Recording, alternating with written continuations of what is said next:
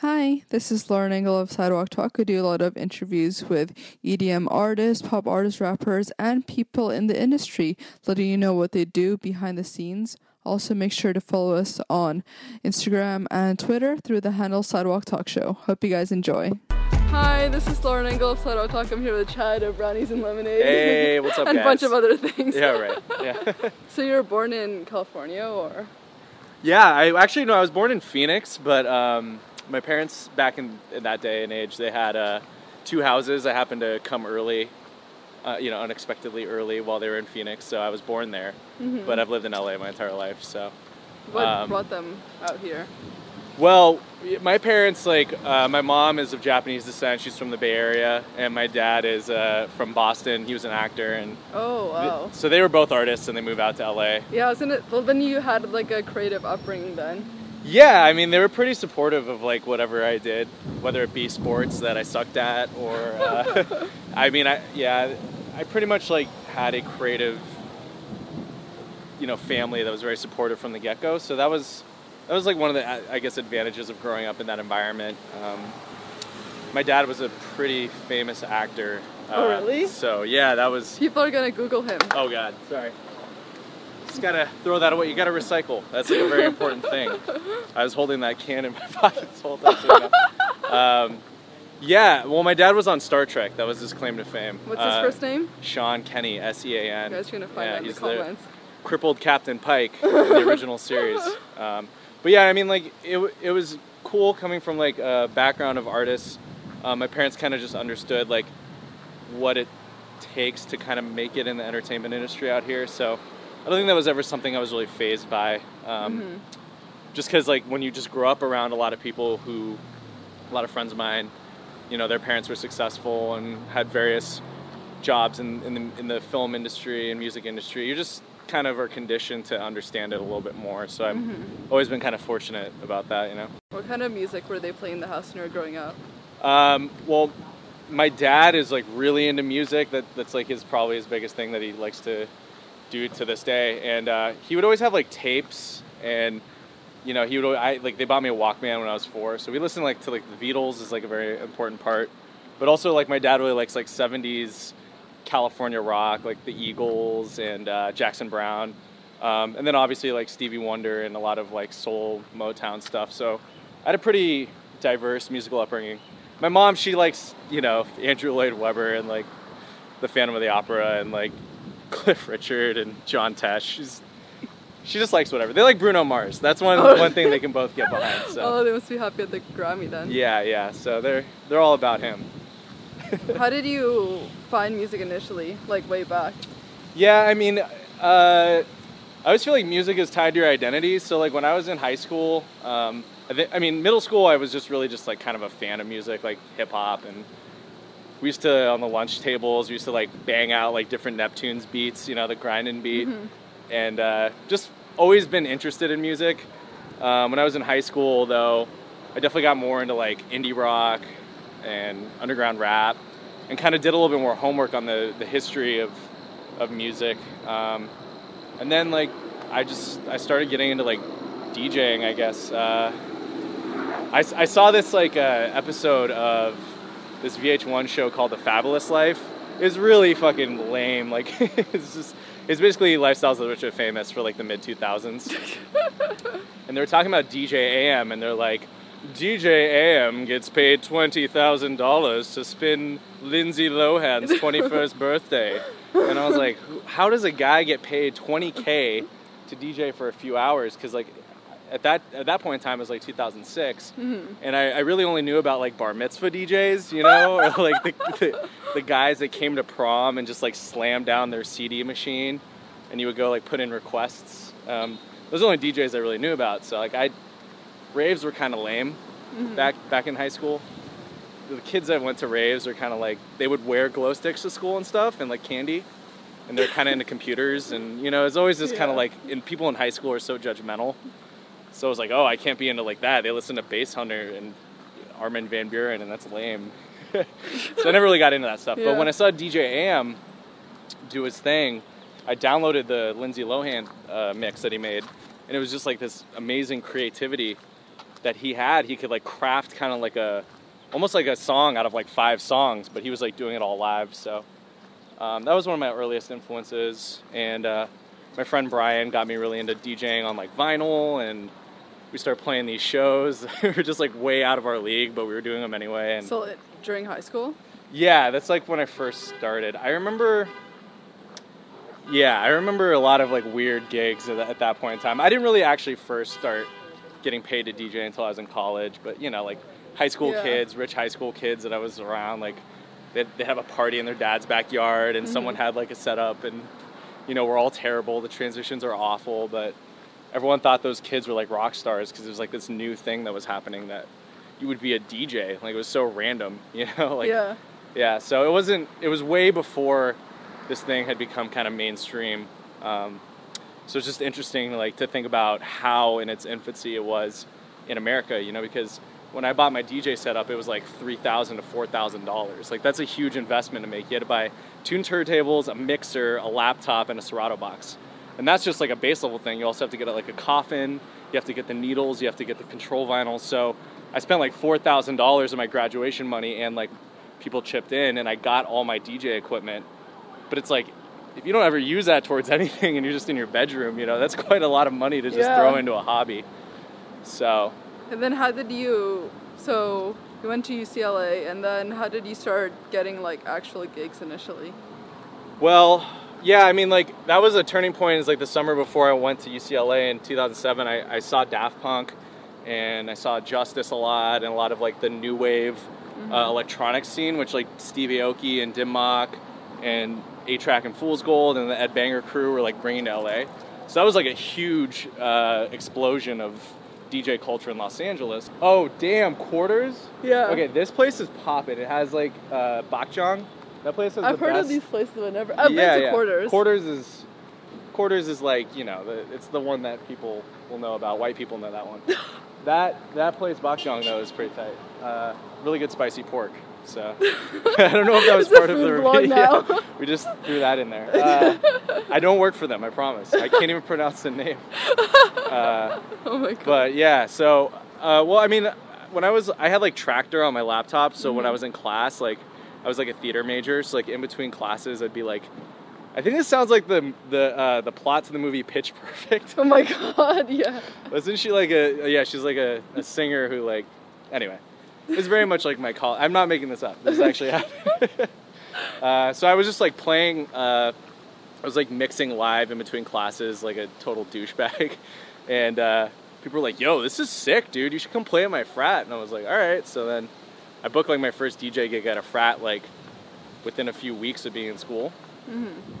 And so yeah, I was able to I was one of the only people on campus who had my own like equipment and all my own stuff, so I can go into these frats, go into these like private parties and stuff, and just get cash and spin for like 5 hours. So that kind of like taught me how to be a really good DJ, is because you have to read a crowd, you have to keep it going for 5 hours. There's like ebbs and flows. So that was kind of like the trenches of DJing. Yeah, and you're really influenced by Avalon, right? Yes, yeah. So Avalon used to be like still is to this day by people who are in the know from that era, but you know, widely considered like the mecca of electronic music in LA for a while. You know, they've been doing it for well over 10 years, and I still pack out the show like every Friday, which is like super impressive for longevity's sake. But yeah, dude, like they used to have a side lounge there called the Honey Lounge. There's a lot of different names they had for it. It's now the Pioneer Lounge.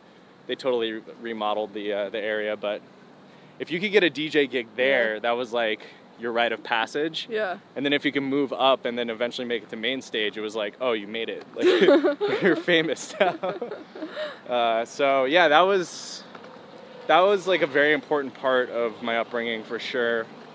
Being able to go there because it was like 19 and up.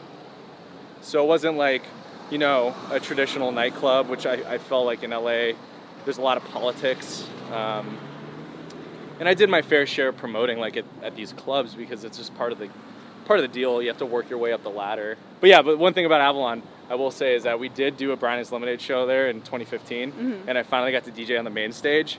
And honestly, like, that was like, it was like this moment, like, where I was like, wow, single tear. Okay, and then when it was over, I was like, okay, it's over. So. But like, I think there's a lot of like tiers and sort of like milestones that you can accomplish in Los Angeles, and that was one of the ones recently that was pretty big for me. And then what happened after you graduated? Like, what got you your foot in the door initially into doing more stuff? Yeah, I mean, when I graduated college, it was kind of pretty open-ended, like what I was gonna do, because I had a theater degree and I just enjoyed music. So I think it's hard for anyone who like took DJ really seriously and promoted parties and stuff when they're in college, like to make that transition afterwards when they're trying to turn it into a career. So I guess my advice that I tell everyone who's watching this is that you kind of have to do everything. Like you have to try a lot of different things in music, because I think that like when you start out, like I initially was just like, oh, I'm just gonna be a famous DJ.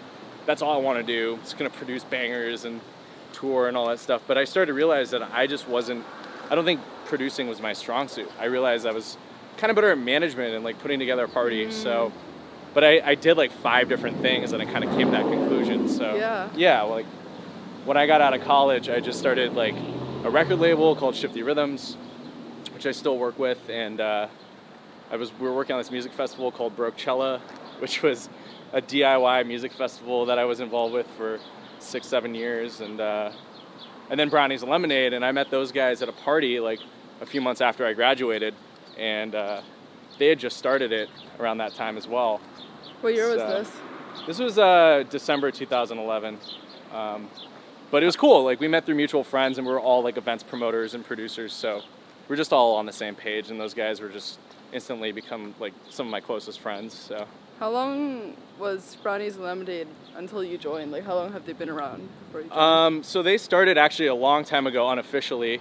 Jose and Kush, who founded Brownies and Lemonade, they actually went to UCLA as well, but they graduated the year before I enrolled, so it was kind of like what they were doing is like 4 years before I started. It was like exactly the same thing. Like they were throwing house parties and yeah. I was like, Brownies and Lemonade is no, but they started the party when they were in college. They started throwing house parties, and like Brownies and Lemonade was kind of always like this name that they kind of had for like the diversity of like their group and like the people that like come to the shows, and it's just always like a mishmash of things, because we all like hip hop, but we also like dance music, but we also like it's like very diverse. So that name kind of just stuck on, and Brownies Lemonade has gone through like a variety of like changes, but really they started doing like official parties like more in like 2011, 12 into now, So it's hard to like pinpoint when exactly it started. Yeah. But I think more recently, I always feel like everything from like 2013 on is probably where you can officially say that. So how big were they? Like, what kind of names were they booking when you were joining? Well, Brownies Lemonade started with a lot of hip-hop focused acts and a lot of like local DJs. And it was really cool because we all like mutually had a lot of like DJ friends who like from college or from childhood who were like pretty successful. So we do parties with like Gladiator, Vendetta, some of the earlier acts that they booked long time ago, like Capital Cities, Ryan Hemsworth. So it was always like a cool variety. You would have that kind of stuff, but then you have like live hip hop, and so that was kind of like how we operated for a while.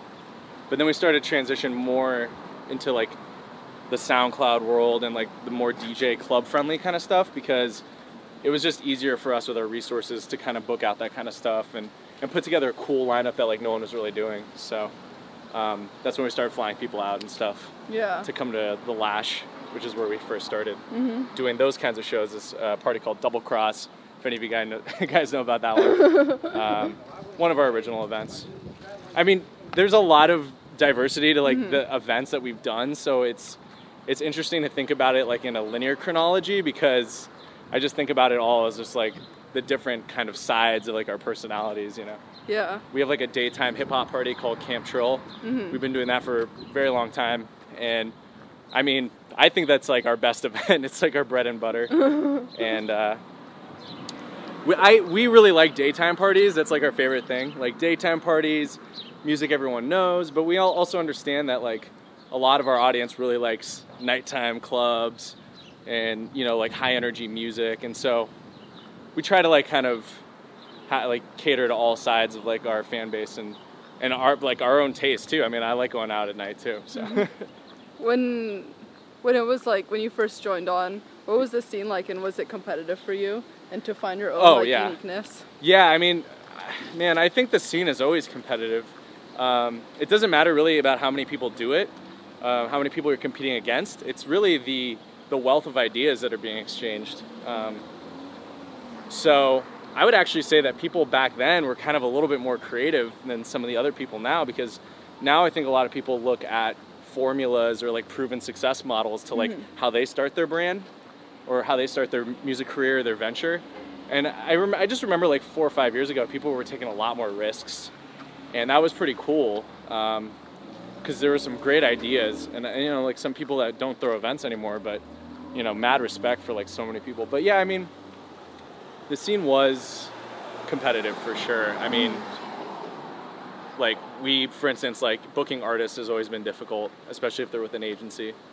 So, you know, we were just trying to figure out how do we get people to these parties to get excited about the people who are going to perform. And one of the things that we were able to kind of do around 2013, 14 is we started to kind of book a lot of people from SoundCloud that hadn't performed in LA yet, and that were like kind of unproven up and coming acts from their various, you know, places around the world. So, you know, some of the earlier acts we booked were like Moving Castle, which was probably the biggest one for us. It was a watershed moment. But then like, yeah, Jai Wolf and Andy Cali and Louis a Child and Sean Wasabi. And, you know, it's just really cool to just take a step back like 3 years later and just realize that there was like this melting pot of talent that we had kind of put together. And all of those people are like very successful now in their like own individual paths, you know, so.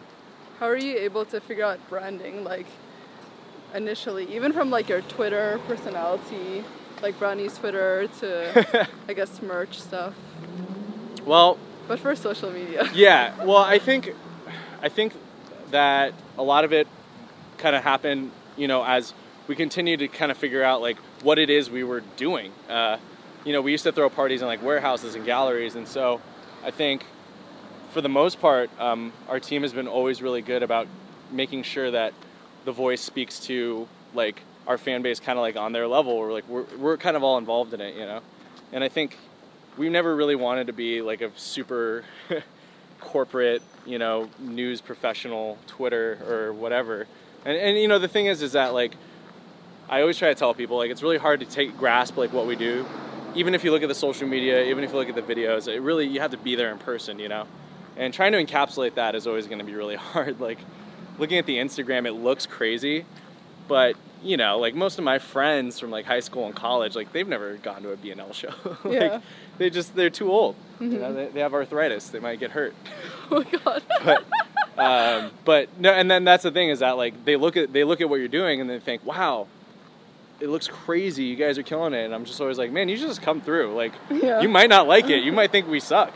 Like, but I think we try to paint that picture through social media, because that's the gateway to so many people. I think in this day and age is like making sure that it reflects kind of the essence of what you're doing. So I think our team does a pretty good job of that. How did you decide to start merch? Well, that was actually something we've always been doing. We just never really sold it.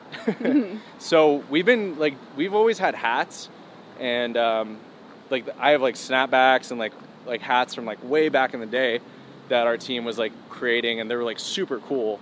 Except, you know, when you're repping something that no one knows about, they'll be like, oh, like whatever. But you know, we just always been doing that, and it wasn't until I think, Skrillex was one of the first people that started wearing like our golf cap. Oh. And that kind of like exploded. And then we were like, oh, like people kind of like want this stuff. You know, it just happened pretty organically. I don't think it was, I mean, we definitely always try to, we always like are cognizant of things that we could do that are cool, but it definitely was never like a business thing that we thought about. We just thought the merch looked cool. Yeah. We was just like, we want to wear our stuff. So what's your role, and what's like Kush's role, and like how do you split responsibilities? Well, we have a team of 7 core people who we all have like different personalities and different responsibilities and roles. Kush is just really like our main man, and he just really handles like a lot of the stuff behind the scenes. But we all kind of like chip in and have input. We have team meetings pretty frequently and just kind of go over a lot of what's on the agenda. Yeah. And so we've been doing that for quite a while, and we have a really good flow, which is why I could say that we've experienced some success is because we all have like very defined lanes. So it's like me, Kush, Jose, Eli, Dan, Evan, and Ben. So this is like our core team, and those are all like my best friends. Because when you work in music, it's like really hard. People start to drop off in your life. Like people are busy doing their own things. They don't want to come to the club on the weekends, and that's when we're working. So it's just been really cool that I get to travel and like work with like people who I actually enjoy and who are like my good friends. Because I think that's always like a rough part of it is like you start to kind of like work starts to become the primary focus. Even though like what we do is kind of like fun and it's recreation, and eventually if you try to turn it into your career, it has to become work. So. But we try to keep it fun. Yeah. We crack jokes a lot, like too much. I do A&R in like my day job, so like a lot of like talent scouting, a lot of helping curate lineups, and at the shows I do artist relations. So just helping people get sorted, taking care of their hospitality, just making people feel comfortable with like being a part of our show. And I think that one of the things that all of our teammates are really good at doing is making any of the artists, whether they be like 17-year-old kid doing his first show ever in LA to someone like Skrillex, everyone is really good at making everyone feel, welcome and invited and comfortable. And, that's kind of like where I think, where we've been able to make an impact is that people want to be part of that experience and just come hang out. And so, but that's probably like my primary thing is just making sure like everyone's taken care of, and I have a lot of great relationships with these artists, so it's just pretty cool. Yeah. I just respect all of them, How did Alza and Skrillex happen in Japan? Well, Sonny had been living there for a few months, and he was just, he just loves and respects the culture, which is, as someone who's Japanese American, like I just think that's so awesome. Yeah. Because there's a lot of people who really love Japanese culture, but I think they kind of like sometimes appropriate it for their own like superficial benefit, and like that's fine. Like I understand how things are, like no one really has, like culture is so open-ended these days, but like Sonny just loves the Japanese culture, and everyone there just like they just think he's a god. Just love him. But he was hanging out there for a while, and they were doing like an Auzla merch line, and they were releasing it in Japan, and they want to throw some after parties, and so we've had a pretty good experience working with Alza on the event side of things. So they invited us out, kind of happened on a whim, put it together like in a short amount of time, and then we went to Japan, and that was like probably the coolest experience of my life. Yeah. Yeah, it was great. It was always been like my dream to go to Japan, so to like go in that capacity is like, oh, wow. Yeah. This is not normal. I don't think anyone is going to get this kind of we went to this place called Nanzetto, and it's like this very, very beautiful, like holy Buddhist site, and it's a temple, and there's a Buddhist monk there, and he was showing us around, and this guy was just so cool, and he was like telling us, he's like, oh, by the way, like I was at the club last night, like I saw the show, but today I'm in my monk's robes, just chilling. It was like, wow, cool. Okay. So this guy is the coolest dude ever. Yeah. So like they showed us around this temple, and we got a chance to go into the emperor's like 500-year-old throne room, which is like it's not really available to the public to see. Yeah.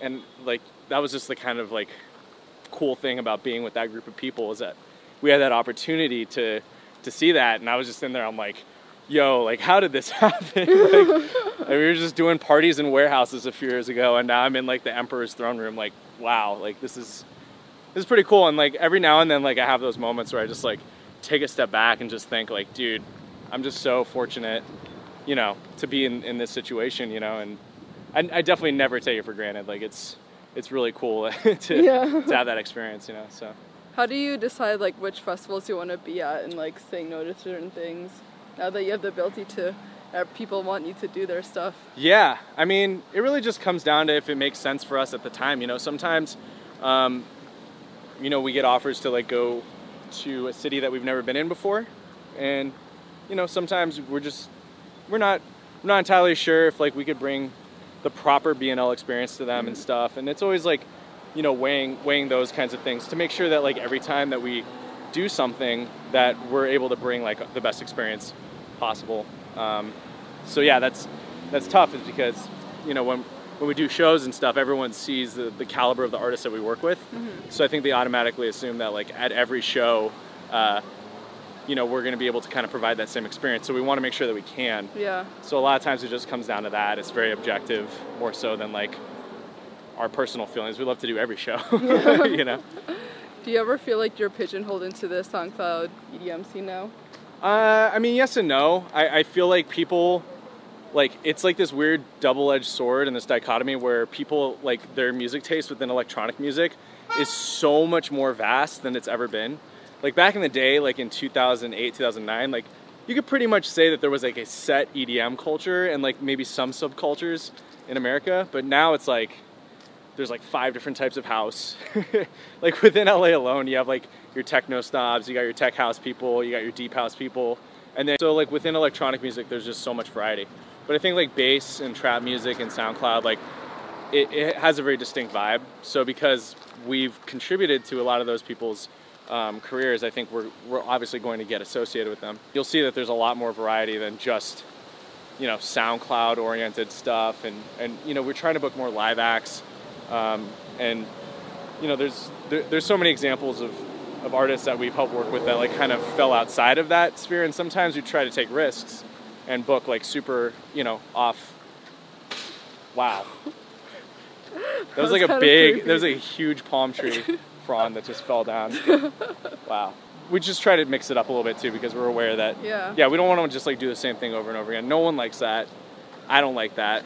You know, like I don't want to go and hear the same set over and over again, you know. But I mean, I think that's kind of like EDM as a whole too. I don't think, or electronic music or anything within that realm, like there's going to be so much overlap. I don't think anyone can really say that, you know, one particular field is like the purest or the truest, you know. So it's all like subjective that way. What is the goal now? Is it just to grow like internationally?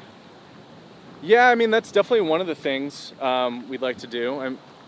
You know, we try to take things like kind of 1 week at a time these days, because there is a lot to kind of micromanage and just be aware of, and I just want to make sure that like we're always like constantly doing like our best work, but yeah, definitely going international is something that requires a lot of work, but would be really cool. Like I got a chance to go to Australia with Alice in Wonderland for like 16 days. Huge. Yeah, and that was really cool. And like living there for almost, you know, more than half a month was like, I really immersed myself in the culture, but it also takes a lot out of you. Like there's a lot that's involved in like trying to execute an international tour or do stuff along those lines, because there is a cultural divide. There's a lot of differences.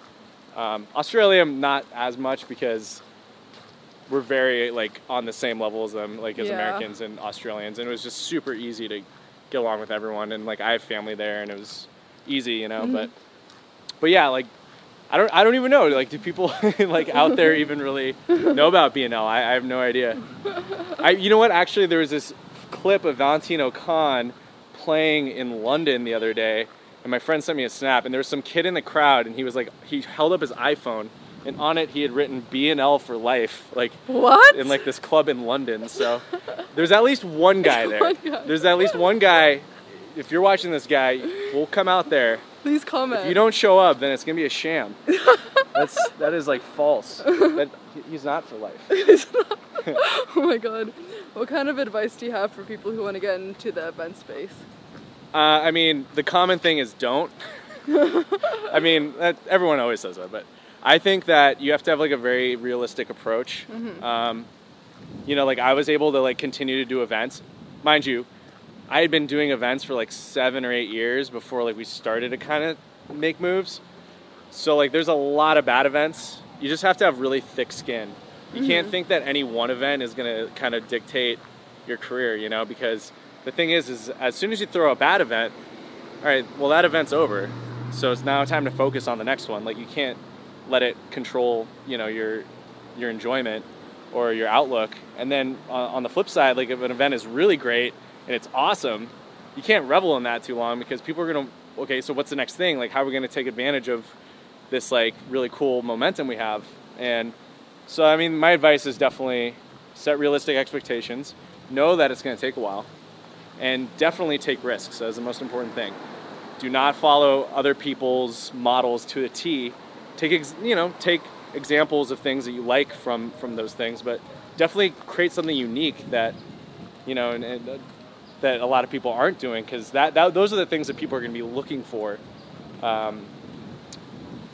You know, I get people who contact me and they've done like a Brownies Lemonade tribute party, and that's really cool. And I think that the next step from that is kind of just eliminate that idea if you want to keep doing this, and just do something like with some of the ideas from that party in mind, and just do something completely different. Because I just think that having ownership over something that you kind of were able to do on your own is always going to be the most rewarding thing, you know.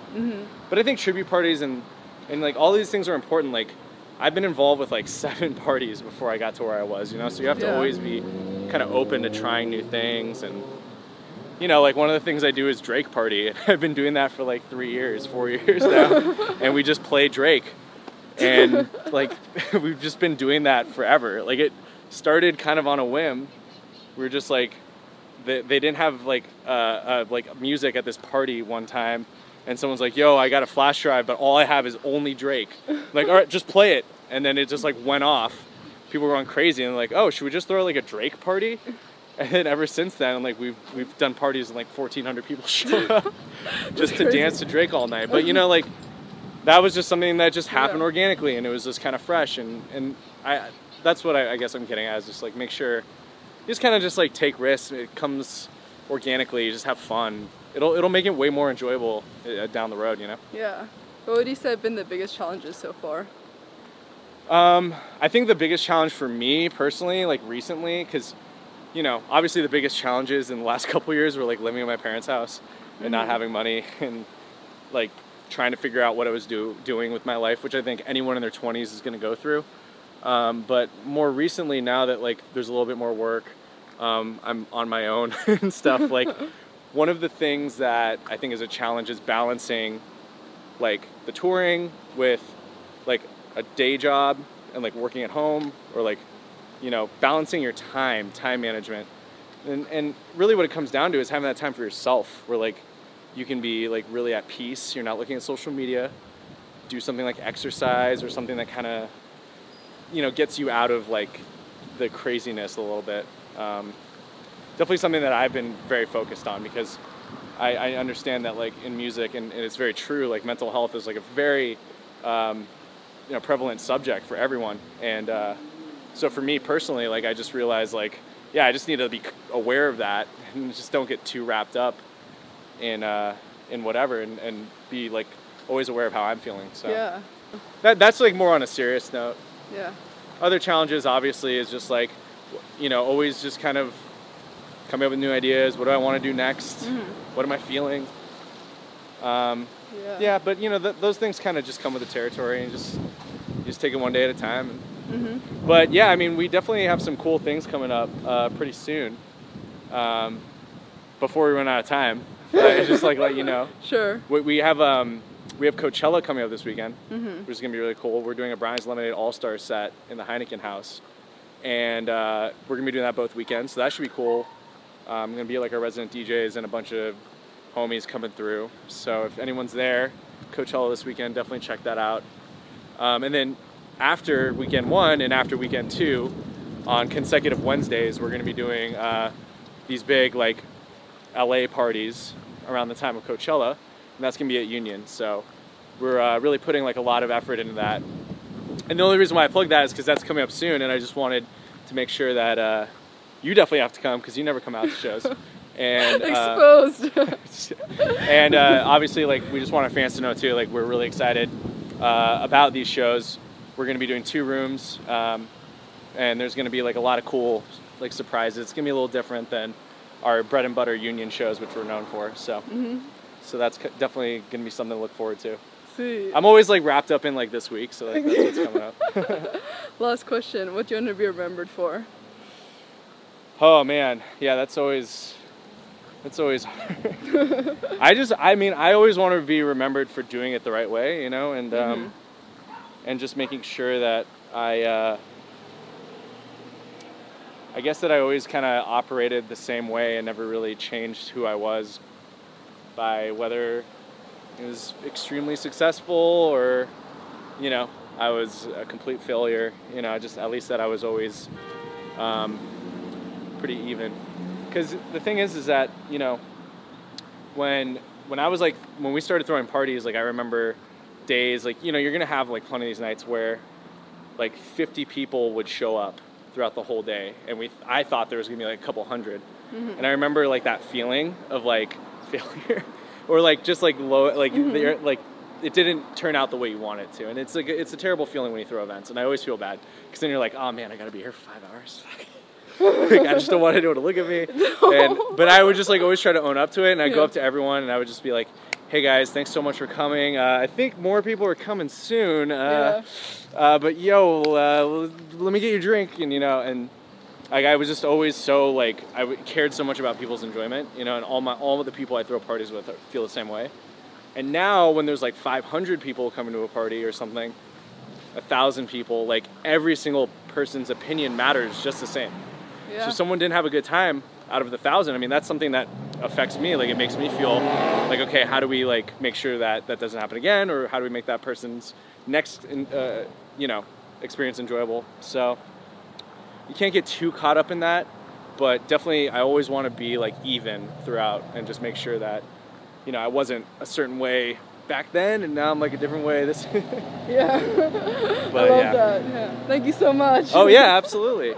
And I'm surprised, like, you know, we should have just gone into some of these spots, like that pawn shop over there, or California Donuts right here. Oh yeah. We'll do that off camera. My God.